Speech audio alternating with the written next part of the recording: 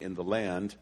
Fathers, do not provoke your children to anger, but bring them up in the discipline and instruction of the Lord. Let's pray.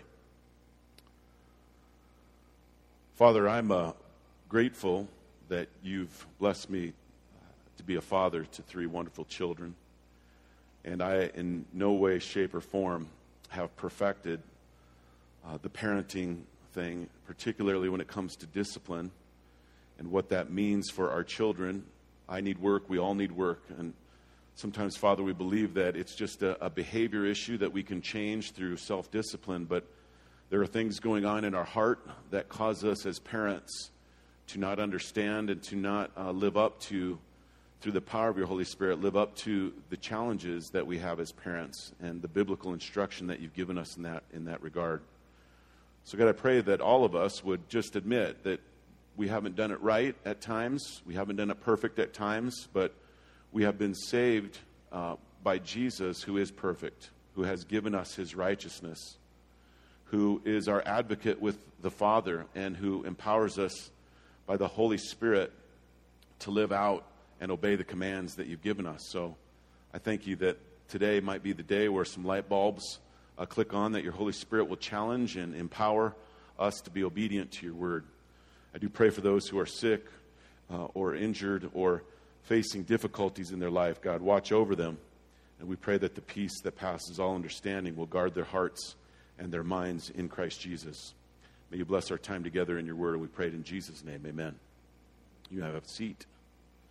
So what do you think about when you hear the word training? The word training. Ooh.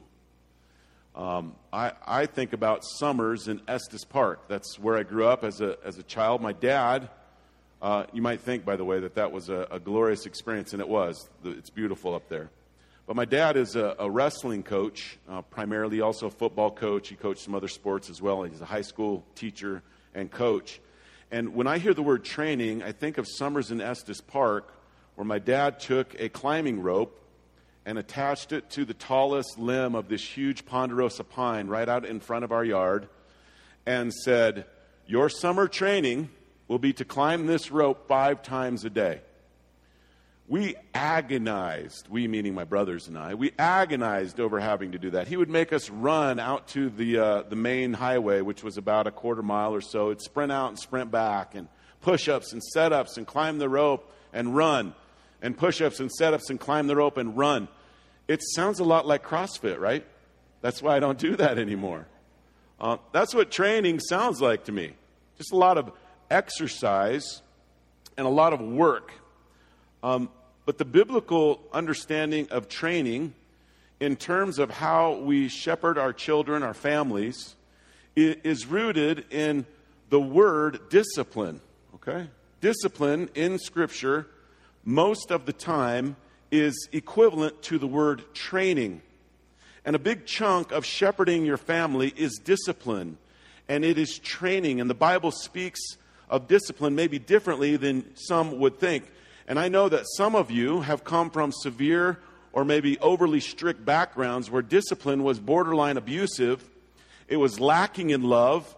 And it was performed under this guise of false control, which is really rooted in pride, and we'll get to that in a little bit. But then there's others of you maybe on the spectrum that have come from very lax disciplinary backgrounds, typically children that were raised after the 1950s, many of them raised in very lax disciplinary backgrounds. And the concept, and a guy named Dr. Spock, not Leonard Nimoy, okay, a different Dr. Spock, basically said that children can basically raise themselves, provide them with all the opportunities and resources you can, and they'll just kind of get it. Oh, we'll talk about that. Children, folks, do not raise themselves, and I have seen that theory in my own home disregarded and proven wrong many a time. There was no boundaries, no guidelines. It wasn't rooted in objective truth of Jesus as King and Lord over all. There is no law. There's no lawgiver. You just kind of figure it out as you go. There's many different areas on that spectrum that you may have been raised in. But the difficulty is seeing it in what maybe I would call the third way, or Jesus' way, which should be the primary way. And in Jesus' way, there is a need for us, if He is Lord and King over all, including our shepherding of our families, we need to have and pray for a heart change in this area, and so that discipline becomes rooted in the gospel and not our backgrounds. Does that make sense? Can I hear a little bit of an amen on that one? Our backgrounds have to subject themselves to what Scripture teaches discipline and training of children looks like. Now, let's remind ourselves of what the gospel is. And the whole story from Genesis to Revelation is the gospel message, but there's 4 basic parts. We were created in the image of God. Yes, that includes children. I know some of you don't think that at times. You think maybe they were the spawn of something else, but they are created in the image of God, okay? And we are fallen, and yes, it definitely includes children. They are fallen. Those little sinners, love them, okay? Third, Jesus died and rose again for our redemption, and your children can know Jesus as Savior and Lord and Redeemer. And you have a pivotal part, not in the redemption of your child. God will do that, but He uses you as the family shepherd to see that redemption come to fruition as you try to raise them biblically and discipline them biblically. And then the last part of the gospel, we are being restored. God uses godly biblical discipline to help train, discipline our children to go in the way they should go. It is critical not only to disciple your child, but part of discipleship is discipline. Notice how those 2 words are very similar for the first several letters of each word, right? Discipline, discipleship, very similar. But discipleship is great. Teaching your kids about the Bible is great. Having them memorize verses, going through catechesis at home and reading all those questions together and learning about God. Great stuff. That's discipleship in some form and fashion. Having a sincere faith, which we'll talk about, is the root of that. But you also need to discipline them. And discipline should be saturated with the gospel. How many of you can remember an experience with your parents where the discipline wasn't necessarily saturated with the gospel? My children better not raise their hand. Okay. They could, right? I'm fallible in this area. I've sinned in this area. But your discipline should be saturated with the gospel. And let me tell you why and the distinction you need to make, because a lot of us root our discipline in behavior modification. That will not work. Heart change is what we're shooting for, and discipline done biblically will help the heart change. God will use that to change the heart.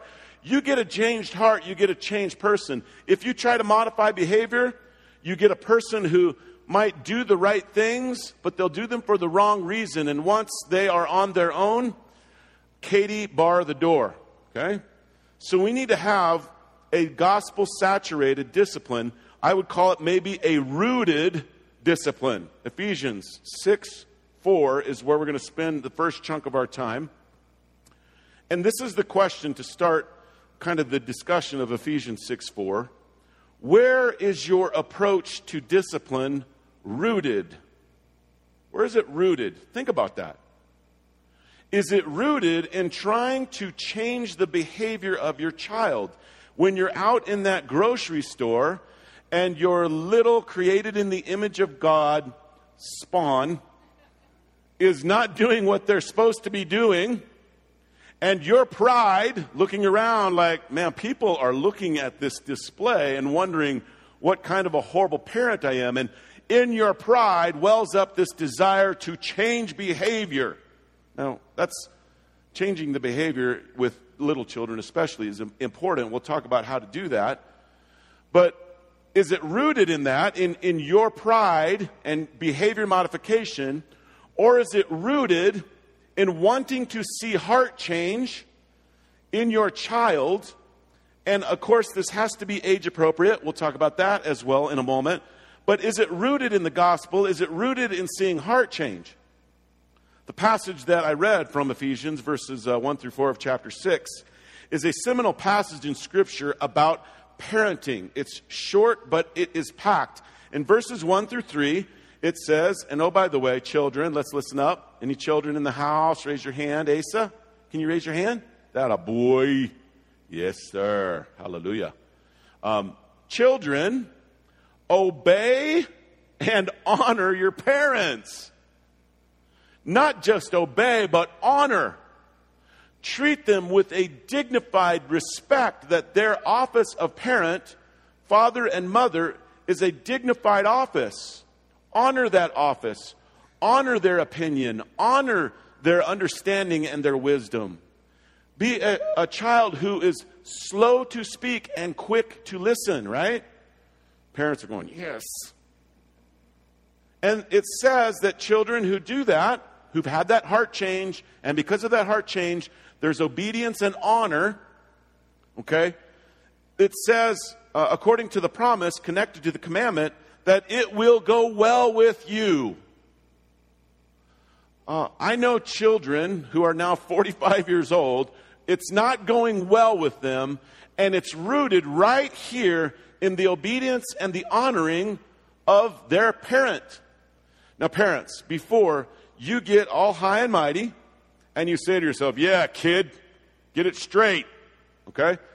This is where Paul goes. Right after he says that, he talks to fathers.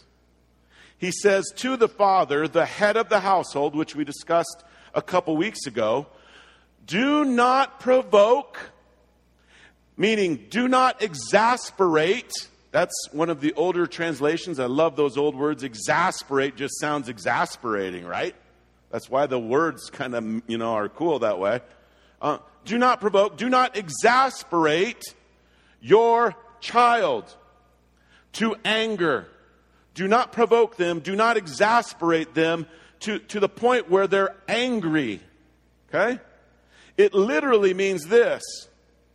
Don't stir up or cause an upsurge of anger. Maybe you could put it this way. Don't cause your children to become overly reactionary in anger to how you treat them. Aha! Children, honor and obey your parents. And dad, you are one of the starters of that whole experience of your child to lovingly and joyfully obey and honor their parent. If you are obeying this passage, not provoking, not exasperating your children to anger, not causing them to become overly reactionary. Now, this again is spoken to fathers. You think Paul might have known something? Because Paul was a dude, okay? He was a man. And he knows maybe men sometimes have that, what do we call it? What rationalizations do you hear about our anger problems, men? I have a short fuse. Heard that one before? Kind of a rationalization of your quickness to anger. What are some other ones? There's a couple other ones that I thought of, and now I'm not thinking of them. But you know what I'm talking about. Paul knows what he's talking about. There's a thing in the man's heart, in the father's heart, and it's part of our strength, but it can become a weakness if you use your strength in anger to lash out and you cause your children to become people who lash out. Okay? Anger, according to St. Augustine, I don't know how other people pronounce it. I pronounce it the right way. But St. Augustine says, the root of all sin, including anger, is pride. Okay? You want to be the Lord of your home, and how dare this child disobey me or cause me an inconvenience. A lot of times it's not even disobedience. It's just an inconvenience. Okay? A kid's going to be a kid. They're going to be inconvenient at times. Okay? That happens. And in your pride, which comes out in anger, you can exasperate and provoke your child to anger themselves, which leads to them not having the heart that can honor and obey their parents. Excuse me, I choked up there. It's a very interesting point. Okay. There's connections. There is a connection on how you react to issues and how your child reacts to issues. Your children's sin or disobedience can cause your heart to react harshly because you are the Lord of your life. How dare this little peasant cause you any inconvenience or sin against you? Folks, that's where it comes from. Gentlemen, especially. That's where anger, and ladies, you experience this as well. That's where the anger comes from. Your kingdom, even though you might say, my kingdom is under God, I'm subject to God, I'm just in His kingdom, He is my Lord, He is my Savior. A lot of times your anger reveals that your kingdom is not necessarily subjected to God's kingdom. You are being the Lord, small L of your life, and because of that, you lash out in anger and in pride that leads to anger. When God is Lord, you don't lash out in anger. Instead, very key point, you see the need for training or disciplining your child. And that is to redirect. Literally, this word can mean to redirect, to get them back on the way of the gospel, not your agenda. Hopefully your agenda is the gospel, and then it works out real well. Okay? Let me say all that again. When God is Lord, you don't lash out in anger. Instead, you see the need for training and disciplining your child to get them back on the way of the gospel. Now, this next part, it used to say that you are to bring them up in the quote-unquote nurture and admonition of the Lord. Some of our more recent translations say the discipline and instruction of the Lord. I like nurture and admonition. I like them. I guess I'm going King James only today. Send your letters to Andy Lushak. He'll be glad to talk to you about that. I like some of these old school words because nurture and admonition are far more packed with meaning, I think, than discipline and instruction, even though that's technically what they mean. I like them better because nurture is training. The word is paideia, okay? And it's basically teaching your child how to live under the hand of a loving father, Abba, who Jesus talks about when he prays his Lord's Prayer. And you are looking out for the way of the child. Okay, so you're to raise them up and point them to the loving father, Abba, as you are looking out for the way of the child to get them back on track with the gospel and Jesus. And then admonition. Admonition is teaching, but it is warning teaching. Okay? It's teaching facts, but there is a warning associated with this word admonition. So you teach your children presuppositional facts supported by warnings of what consequences can be if those facts are disobeyed. Okay? So you nurture them. Nurture's a word of love. It's your Heavenly Father loves you. Your Heavenly Father created you. Your Heavenly Father has a way for you to live. It's rooted in Jesus and the gospel. And you're created in His image and you've fallen and sinned, but you can be redeemed by Jesus and we can have heart change in you. Your heart can be transformed. I'm not just here to change your behavior. And then admonition. I got to warn you about some things. I got to teach you some things about what God says is good, is not good, is wise, is not folly. And I'm going to teach you and warn you of the consequences if you disobey those things. That's how we are to raise children, in the nurture and the admonition of the Lord. Okay, it's football season, so just deal with it. Here they come. It is similar to football in this. I'm a coach of a football team, and I want to teach them the love of the game. Okay, I want to teach them how to play it soundly and safely, but I also want to teach them to love it. Like, it ain't much fun to play sports when it's not fun. Logic, okay? You can get a degree in that. Okay? I want them to enjoy it. But I also need to teach them to play it, like I said, soundly and safely. and let them know that despising the instruction that have been given to you to how to play this game with joy, but also soundly and safely, if you despise that instruction, you are going to get hurt. Pastor Mark was telling me a quote by Mike Tyson yesterday in the car, that everyone has a plan until they get punched in the mouth, okay? Like sometimes we're going to go do our own thing. We got our plan until we get punched in the mouth. It's like, oh God, that's why you said that was stupid. I'm sorry, okay? Football and other things can teach us that. But I want to love my players, and I want to instruct them to be better football players. Similarly, I want to love my children and instruct them to how to be a closer follower of Jesus Christ, because their mission in life is to give glory to God, not to you. Let me take a quick tangent on that little point. Some of us have seasons where we're raising our child, so who will get glorified? Me. Like, that's tempting to me all the time. I've got children, and they do great things, and I'm very proud of all their accomplishments. And, many times it's like, wow, how did you do it? And, sometimes I'm tempted to take credit, and then I say, well, it's all their mom. No, I do give, hopefully, glory to God as much as possible, but there's a temptation in there, which is rooted in pride, which can lead to anger, which can lead to exasperation of your children, which can lead to them not honoring and obeying, and then not inheriting the promise that it will go well with them. It's connected. Okay.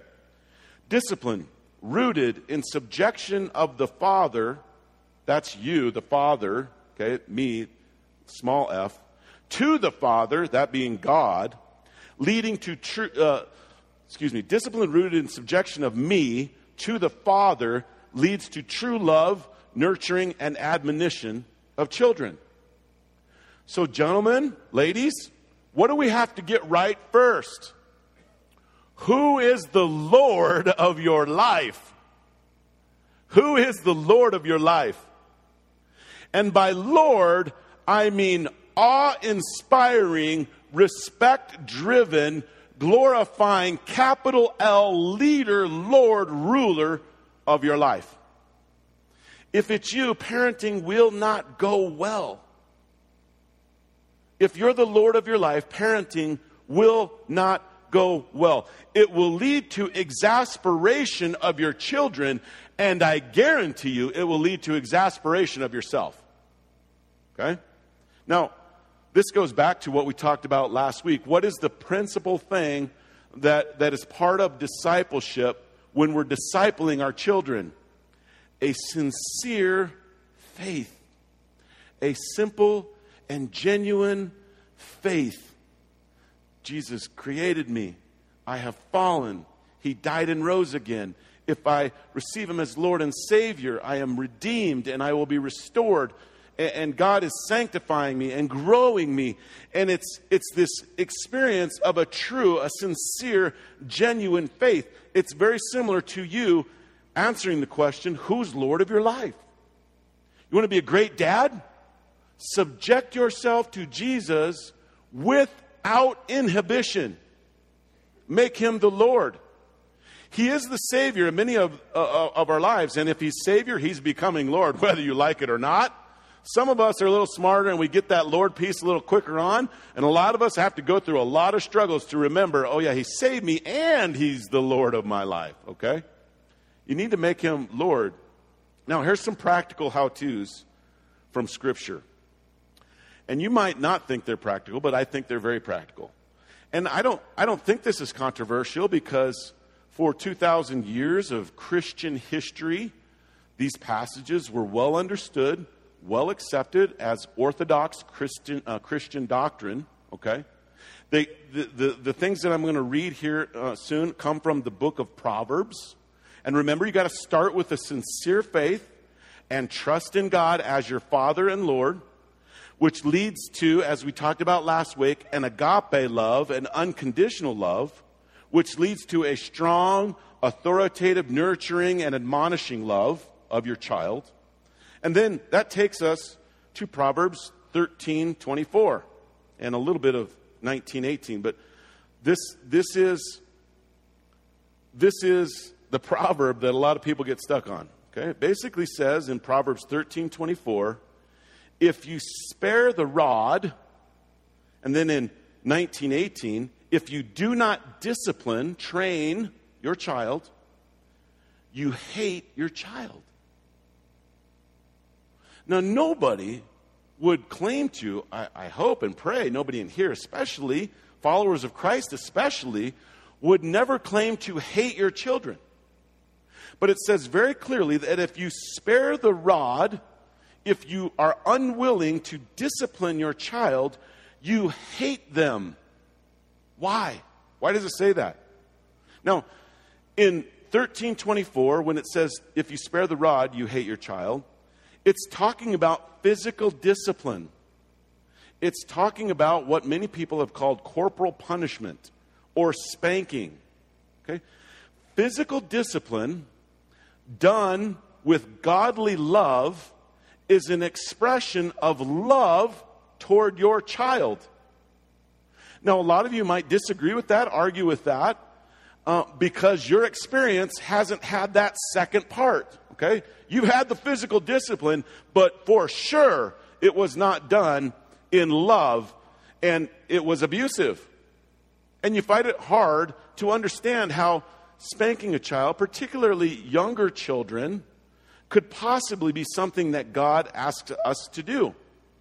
Well, we need to check our heart, and we need to see, is there pride in thinking our way is the best way, or are we willing to at least submit or have an openness to submission in this regard? And folks, if you cannot physically discipline your child in godly love for the express purpose of training them to get back on the path of the gospel as they move towards Jesus, then you should not do it. If you are an abusive person who spanks their child abusively, you need to talk to someone now. You need to repent, and you need to speak with one of the pastors of our church, one of the elders of our church, because that is not what the Bible describes, nor is it what any Christian doctrine has described throughout history. Okay? So you need to check your heart. Are you doing this out of pride, or are you doing it submissively to God because He says to do it? Now, if you want a good description of what corporal punishment should look like, I would advise you to read a book called Shepherding a Child's Heart. Last name of the author is Tripp with 2 P's, Tripp. It gives a great description and counsel on how to do this, okay? And what's behind it and how God uses that when done in a loving, non-abusive way to see heart change in the child. And remember, if you're not willing to discipline, you hate your child. Now, I would also say, if you read that book, you need to get counsel from those in the church who have practiced this well. And I say this in all caps with 2 exclamation points. Never abusively spank your child. If you are in a fit of exasperated anger, you should not, in any way, shape, or form, touch your child. You should go into a prayer closet, repent of your anger, repent of your pride, and seek counsel and help from Scripture and other people to grow in your understanding of what this looks like. I think I've been clear enough on that. It's important. We'll talk here about this second point, and I'll show you why. Physical discipline provides hope to the child. Proverbs 19:18. Hope is not just flowery strawberries and cream feelings from the sky, okay? Hope is a condition that is given us in lieu of what we deserve. Okay, we sin. We deserve death. We deserve separation from God. And yet, a child and all of us need to be taught what hope looks like. Hope is rooted in grace and forgiveness and restoration and training your child. And if physical discipline is involved in that, you need to have this aspect of, this is hopeful. You're being disciplined out of love so that hope will get rooted in your heart. And you can understand that you can't hope in yourself. You can only hope in Jesus. Okay? There's something happens in that process where hope gets rooted in the heart of the child. All of that happens in proper biblical discipline. Third point on the how-tos. Okay? Folly is everywhere. I don't know if you've watched, I don't even think you have to watch TV anymore. Just walk around. Like, go to the mall. Folly is everywhere. And we as parents have to work hard to see that it doesn't infect your child. It says in Proverbs 22:15 that discipline drives away folly. You want your child to be wise, but proper discipline is needed so it can drive away the folly that your child is prone to. And all children are. Fourth, your child's going to be okay. They're not going to be scarred for life if done properly, biblically, with love, as we've expressed many times here in this sermon. Your child's going to be okay if you will submit to and heed God's word. Proverbs 22:13 basically says that your snowflake won't melt. Okay? Now, culture says, don't discipline. Certainly don't discipline in the way that God has instructed you to do. And God says, do discipline. Says it over and over and over again. Just don't exasperate your child to anger. Deal with your heart before you deal with the heart of your child. Now, when I talk about the heart, it leads me to the last thing that we'll talk about here before we close up shop. Spanking is not the only form of discipline. It's great if properly done in the younger ages. I don't know if this is true, but researchers say that your child's disposition in terms of how they respond to correction and training and discipline is kind of cemented around that 3 to 5 year thing. And all you go like, oh, crud. My kid just turned 6. Okay? Don't worry, okay? Let me say this. If you are properly doing it in the younger ages, it will set your child's heart on the right trajectory. But I no longer spank my children. I have an almost 6'2", 230-pound son sitting in the back of this room. Spanking is probably not the wisest thing to do, but you know what I can do with him and with my other kids who are a little older? I can talk to them about the heart. Jesus has saved them. They've been baptized. They are followers of Jesus Christ. We can talk about, hey, where's your heart right now in the way that you're treating your sister? Where's your heart right now? What is these words that coming out of your mouth? It says they're rooted in your heart. What's going on in here that the words of your mouth are saying this? I've seen my children sometimes, not often, but sometimes brought to tears thinking about, you know what, you're right, it's rooted here. We can have that conversation. So discipline and training as they get older isn't just this rigid, wooden, we will do this like robots, okay? It takes some wisdom on your part to know what your child responds to. Let me give you a hint. Take the cell phone, okay? No, that's just one thing that's where, okay. Take the cell phone and you will see heart change, I guarantee. Okay? Maybe not in all cases. I don't spank my children anymore, but I do discipline and train them to get them back on the path of the gospel, not on my path of behavior modification. And nurturing and admonishing needs to be done wisely at an age-appropriate level. So get wisdom.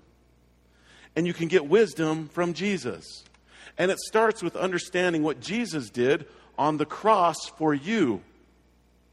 And it starts from there going into a place where you begin to grow in your understanding of God's grace and His mercy towards you.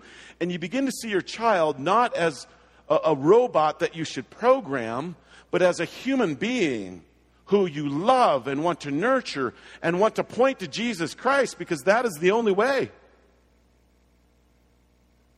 As you come to the table today, and as I come to the table today, repent. Change your mind about what you've done. If it doesn't correspond with Scripture, if you have no idea, if you question what's been said today, find some godly counsel. Have a conversation. Don't dismiss things out of hand. Let's talk. Let's discuss this like people coming into a place where they're reasoning together on how to best point your child to Christ. That's the goal. We want your child to be pointed to Christ. We're going to take communion. The bread represents Jesus' body that was broken for you. His blood is represented by the wine and the juice that was shed for you. Wine has typically been part of the communion process because there is a part of it that is bitter, and the taste of it can shock the mouth. And Jesus' death on the cross for our sins as parents against our children were nailed to the cross. He bled, He died, and He rose again to give you His righteousness, to give you His heart for your child. Come to the table if you're a believer. Let's pray.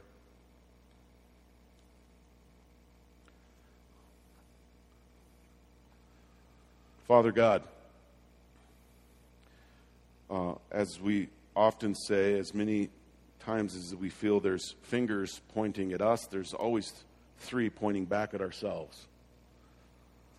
And the grace and the mercy of God is sufficient for pastors, for teachers, for city group leaders, for congregation members, for all of us to grow in our knowledge and in our love so that we can point our children who are a blessing to Jesus.